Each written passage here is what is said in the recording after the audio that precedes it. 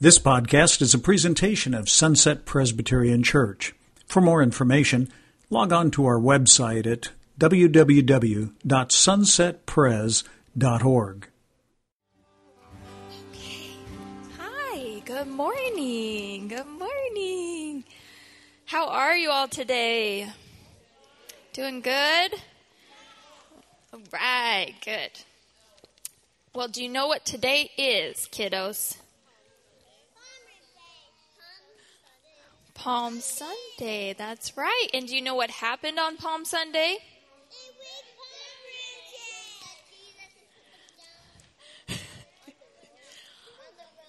Yes, they put them down on the road for King Jesus. That's right. And we're going to talk a little bit more about that today. So, on Palm Sunday, there was something like a parade. Have any of you been to a parade before? Or seen one on TV? Yeah? Parades are super fun, aren't they? Yeah, they are. There are lots of people lining the streets, waiting to see the action. There's lots of noise, marching bands and horns, people laughing and dancing and yelling. It's bright, colorful, and noisy. I like parades. How about you?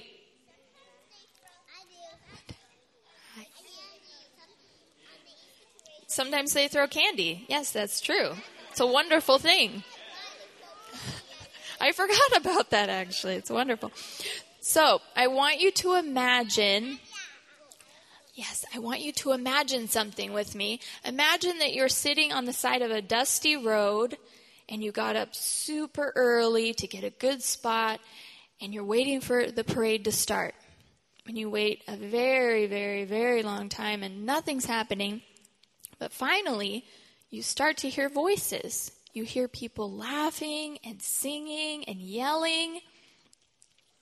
And you see dust rising at the end of the road. Someone is coming. First, you see people with their palm branches, waving them around like we did, and throwing them on the ground. Then you see colorful blankets thrown on top of the dust, making a path for someone very important. Finally, you see the guest of honor, the king, making his triumphant entry into Jerusalem. On a donkey, that's right. She's telling the story for me. What am I going to do up here? Yeah.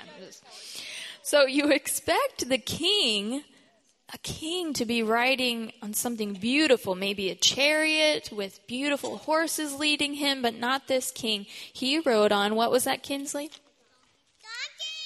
A donkey. That's right, a young donkey. So have you ever seen a parade? Hold on a minute. Have you ever seen a parade that was just one man on a donkey, and that was the whole parade? No, that would be a little strange, wouldn't it? You got up early, you got the best spot, you're all excited. Just one man on a donkey. But this wasn't any ordinary man. This was King Jesus. The man who could do miracles and heal people. Everyone knew who he was, and they went wild. They yelled, they waved their palm branches, and threw them on the road for him. Did they make a lot of noise? Yes, they did. And the whole city heard them, and they came running. So, we have these palm branches for you to wave like we did in the last song. And I'd like everyone to yell. In just a minute, we're going to yell, Hosanna, blessed are you, King Jesus. Hosanna can mean praise him. So we are celebrating Jesus with our words. When I raise my palm branch like this, we're going to yell, okay? When I raise it really high, we're going to yell our loudest. And then when I bring the palm branch to my lap, we're going to stop yelling, okay? Are you ready? Okay, we're going to hear what Palm Sunday might have sounded like, and I'd like to invite all the adults to join in too, or teenagers, or everybody. Again, we're going to yell, Hosanna, blessed are you, King Jesus, okay? Hosanna, blessed are you, King Jesus. Hosanna. Blessed are you, King Jesus. Louder. Hosanna. Blessed are you, King Jesus. One more time. Hosanna. Blessed are you, King Jesus. Oh, so good. That was so good. Okay, thank you so much for joining me for this story about Jesus. We're going to hear more about it this morning, but right now we're going to put our palm branches down and we're going to pray. Okay. Lord God, thank you so much for this morning. Thank you for a time set apart to come together as one family in Christ, to glorify you, to thank you for your son Jesus, and the triumph that he has had in our lives. We praise you, we bless your name, and we thank you for who you are to each one of us. In Jesus' name, amen. Okay, kiddos, go ahead and go back to your families. You can wave your palm branches on the way back. And parents, this is the time to take your kids to their classroom. Thank you. Well, good morning, everybody. You can be seated, please. Good to be with you again this morning. So I want to start by observing that on Palm Sunday, in the Gospel of Luke, where I'm going to reach to a little bit this morning, Jesus wept. Well, hang on a minute. Isn't Palm Sunday supposed to be about waving those branches and a parade with all sorts of cheering and fun times? And yet, in the Gospel of Luke, it says, Jesus came into this, looked at the city, and he wept. Now, when I hear those two words, Jesus wept, it takes me back about 30 plus years to my Sunday school days. I feel really old saying that Sunday school, and it might be closer to 40. But anyway, in Sunday school, we used to play a game every Sunday. I'm quite sure it was not so much to teach us about Scripture, but really to keep us from killing each other. It was called Bible Trivia. Yes, and in Bible Trivia, there were several questions that all veteran Sunday schoolers knew were coming up at some point in the near future. So you practice these questions. So I'm going to give you the three basic questions and see how you do. Number one, who is the oldest person recorded in the Bible, and how old was he when he died? Methuselah is the answer, but you don't win the points unless you know that he was 969 years old. No jokes about any old people in the congregation having met him. Number two, who, and this one might be only in my area of the country they asked this question, because I don't know where it's at in the Bible. Who was the wife of Mr. Peacock? The smart aleck correct answer was Mrs. Peacock. Again, I don't know where that's in Scripture. But the third question was, all veteran Sunday schoolers knew this one. What is the shortest verse in the Bible? John 11:35. Jesus wept. And what I didn't know back then is that there's only two places in all of Scripture where it records that Jesus wept. One is John 11:35, where he is weeping, and the word there means he's quietly sobbing over the death of his friend Lazarus. The other is Luke chapter 19, Palm Sunday, where the word there means he was loudly and inconsolably wailing on Palm Sunday of all days. And so we pick up the story. And this question that I thought about this week as I prepared for this sermon was, why? Why is he crying on such a day? Why is this one of the only times in his entire life on earth that we see God's heart breaking? And that must be a really important answer for us to know. And so I look at Luke chapter 19. If you'd like to go there, I think Scott Nish has put the stuff up on the screen for you. But Luke 19 is the account I'll pull on to tell the story of Palm Sunday. There's similar accounts with only small details different in Matthew, Mark, Luke, and John. So Luke chapter 19, verse 42 gives the answer to the question, why was Jesus crying? What was causing him to be inconsolable? And he says, if you, the people of Jerusalem, the people of the city, if you, even you, had only known on this day what would give you peace. And in 44, but you did not recognize the time of God's coming to you. Jesus came to offer peace. Through this whole Holy Week experience, he comes into the city offering peace, and he comes to die, and he comes to be risen, all the while offering peace through his resurrection. But even now, while the parade is going on, and the shouts of joy are happening all around him, the people are failing to recognize what was really happening. And they end up, as we know, rejecting the very peace that Jesus wanted to give them. It's easy to think that these people were really just stupid, and they didn't recognize the obvious signs that they should have seen on this Palm Sunday.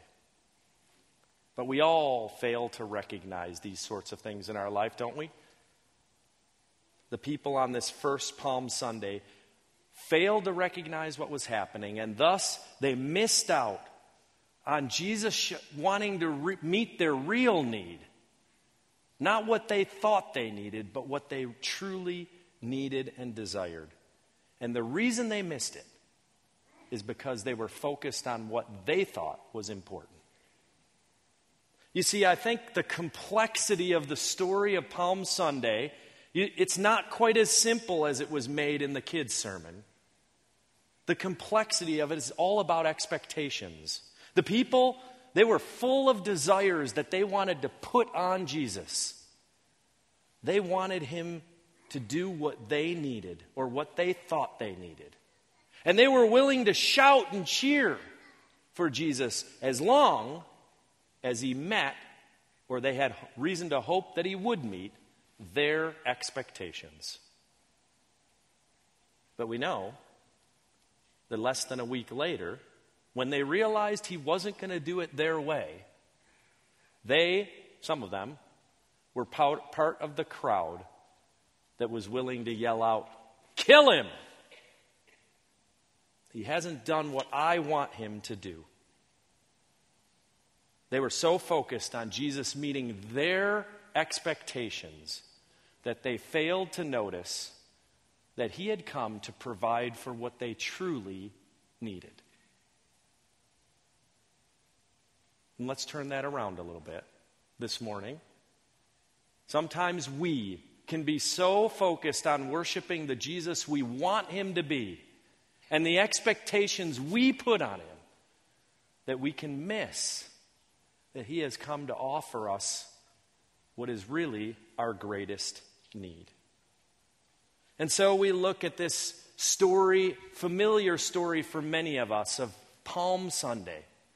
And there's elements in all of the gospel accounts that show us how the people missed it, what they were focused on, that caused them to miss what Jesus was offering. The first is in verse 29. Melissa talked a little bit about this today.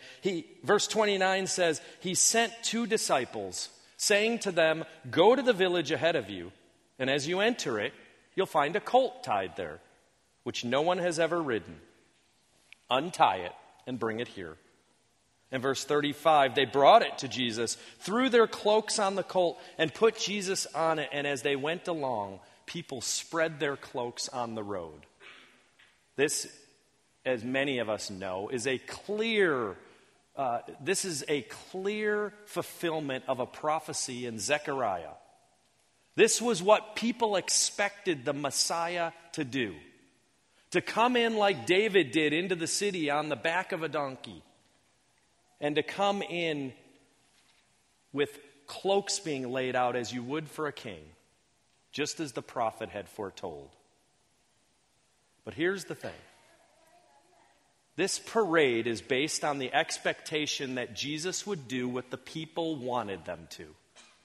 that he would be the conquering king in the way they saw it, that he would come in and establish the prominence of the nation, that he would protect their property, and he would lower their taxes, and he would make Israel great again as a nation. That's what they wanted out of this king. And they missed the fact that Jesus would do all of those things, but he wouldn't do it like they wanted. He would eventually overthrow the Roman government in a spiritual way, not a physical one. He was meeting their need, not their immediate desire. Another expectation, verse 37. When he came near the place where the road goes down the Mount of Olives, the whole crowd of disciples began joyfully to praise God in loud voices for all the miracles they had seen. Well, at first glance, this looks like a great thing they did. They praised him for all the miracles he was doing. And you wonder, why would Jesus weep over this sort of a response? This is good. It must be all about their motives. You see, these people had seen Jesus do good things, great things. They'd seen him heal people. They'd seen him cast out demons. They'd seen him raise people from the dead. And they were willing to praise him and scream and shout his praises up till the moment they realized this guy's too weak to get himself out of trouble. Up until he couldn't meet those needs anymore. And they turned on him in a short period of time. This expectation hits a little closer to home for me. Anyone else here found yourself worshiping Jesus contingent upon how he will answer your prayers in the way you've prayed them? Anyone else found yourself worshiping Jesus up until he doesn't do the miracle you've asked for? You know he can, but he doesn't heal, or he doesn't restore that relationship. He doesn't do what you want. And you find yourself, perhaps your heart just a little bit turning on him. Anyone else besides me come to realize later that you've forfeited some of the peace God has offered because we were so focused on the immediate desires of my heart? The last expectation found in this Palm Sunday story appears in verse 39. It says, some of the Pharisees in the crowd said to Jesus, "Teacher, rebuke your disciples." The Pharisees, as we know, are the religious leaders of the day. The ones who didn't like Jesus, perhaps because in part of what he was teaching about his beliefs, but the Gospels kind of make us feel like mostly the Pharisees were upset at Jesus for more practical reasons. They wanted to keep their positions. They wanted to keep their influence and power. They wanted to maintain the traditions that they were used to. And again, it's easy to think, glad I'm not a Pharisee. But some of us oftentimes are willing to pursue, at the cost of our own peace that God wants to give to us, position, influence, power, authority, traditions. Sometimes we're very much like the Pharisees. Do you see yourself in the faces of the people in this crowd? Do you recognize the times when you worship Jesus for who you want him to be instead of who he is?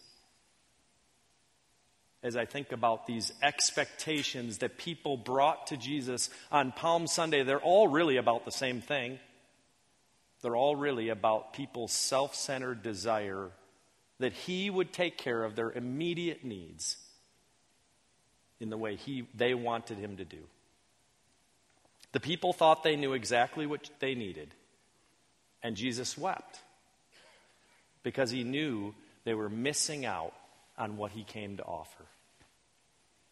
How often do we do the same thing? How often have I been blinded by the immediate desires of my heart? And I wonder how much peace we've all forfeited because of wanting Jesus to be who we want him to be rather than worshiping him for who he really is. Do you need to experience God's peace today? We all do, don't we?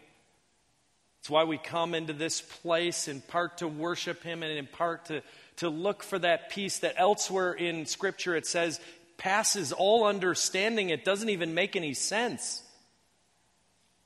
And yet God says, it's yours. It's yours. That's what I came to give you. But the only real barrier between us and God is our own self-centeredness, our own expectations that we put on him, rejecting what he's truly bringing and offering us.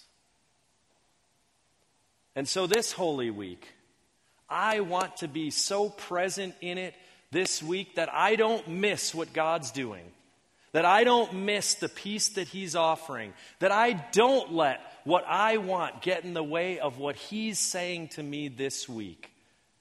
I want these services that are coming up to not be things I just show up at and go through the motions because we do them every year, but I want them to be me giving my heart to Jesus again, renewed. Me asking him what he needs of me. Me accepting his peace instead of demanding what I want from him. Would you join me in that this week? That's what we're after, right? We can sit there and demand what we want, and we'll never get the peace we are longing for. Or we can come before the foot of the cross this week, fall down before him, and worship him for who he is instead of for who we want him to be. Let's pray. Father, it is a complex story this Palm Sunday. We love the part about yelling Hosanna and waving the branches, and that's good and right. You came to save us, and you came to be our king, but it's more complicated than that. And we know that the people who were first there ended up turning on you and missing out on what you had, and that's why you wept that day.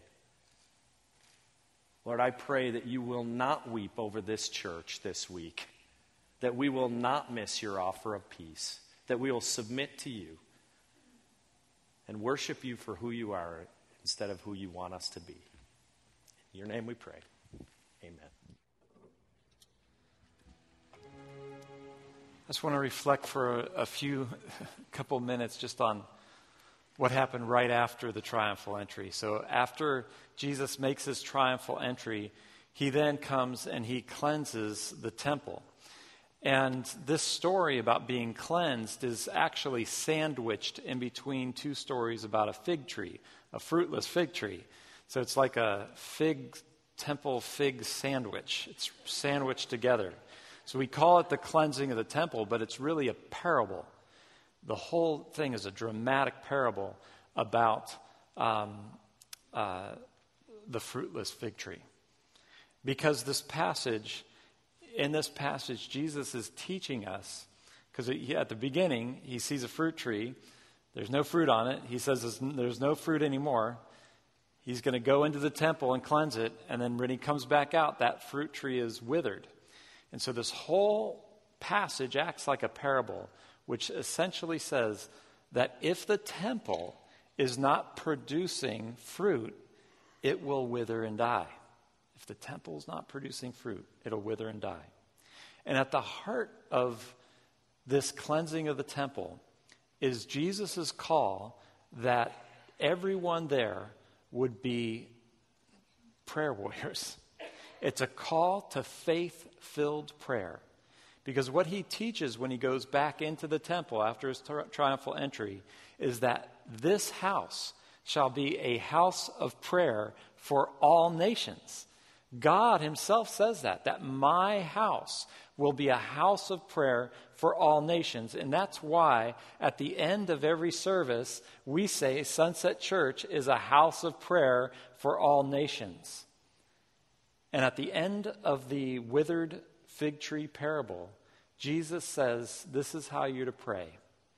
Pray having faith in God, and whatever you ask, continuously believe that you have already received what you asked for in the name of God, and it will be yours.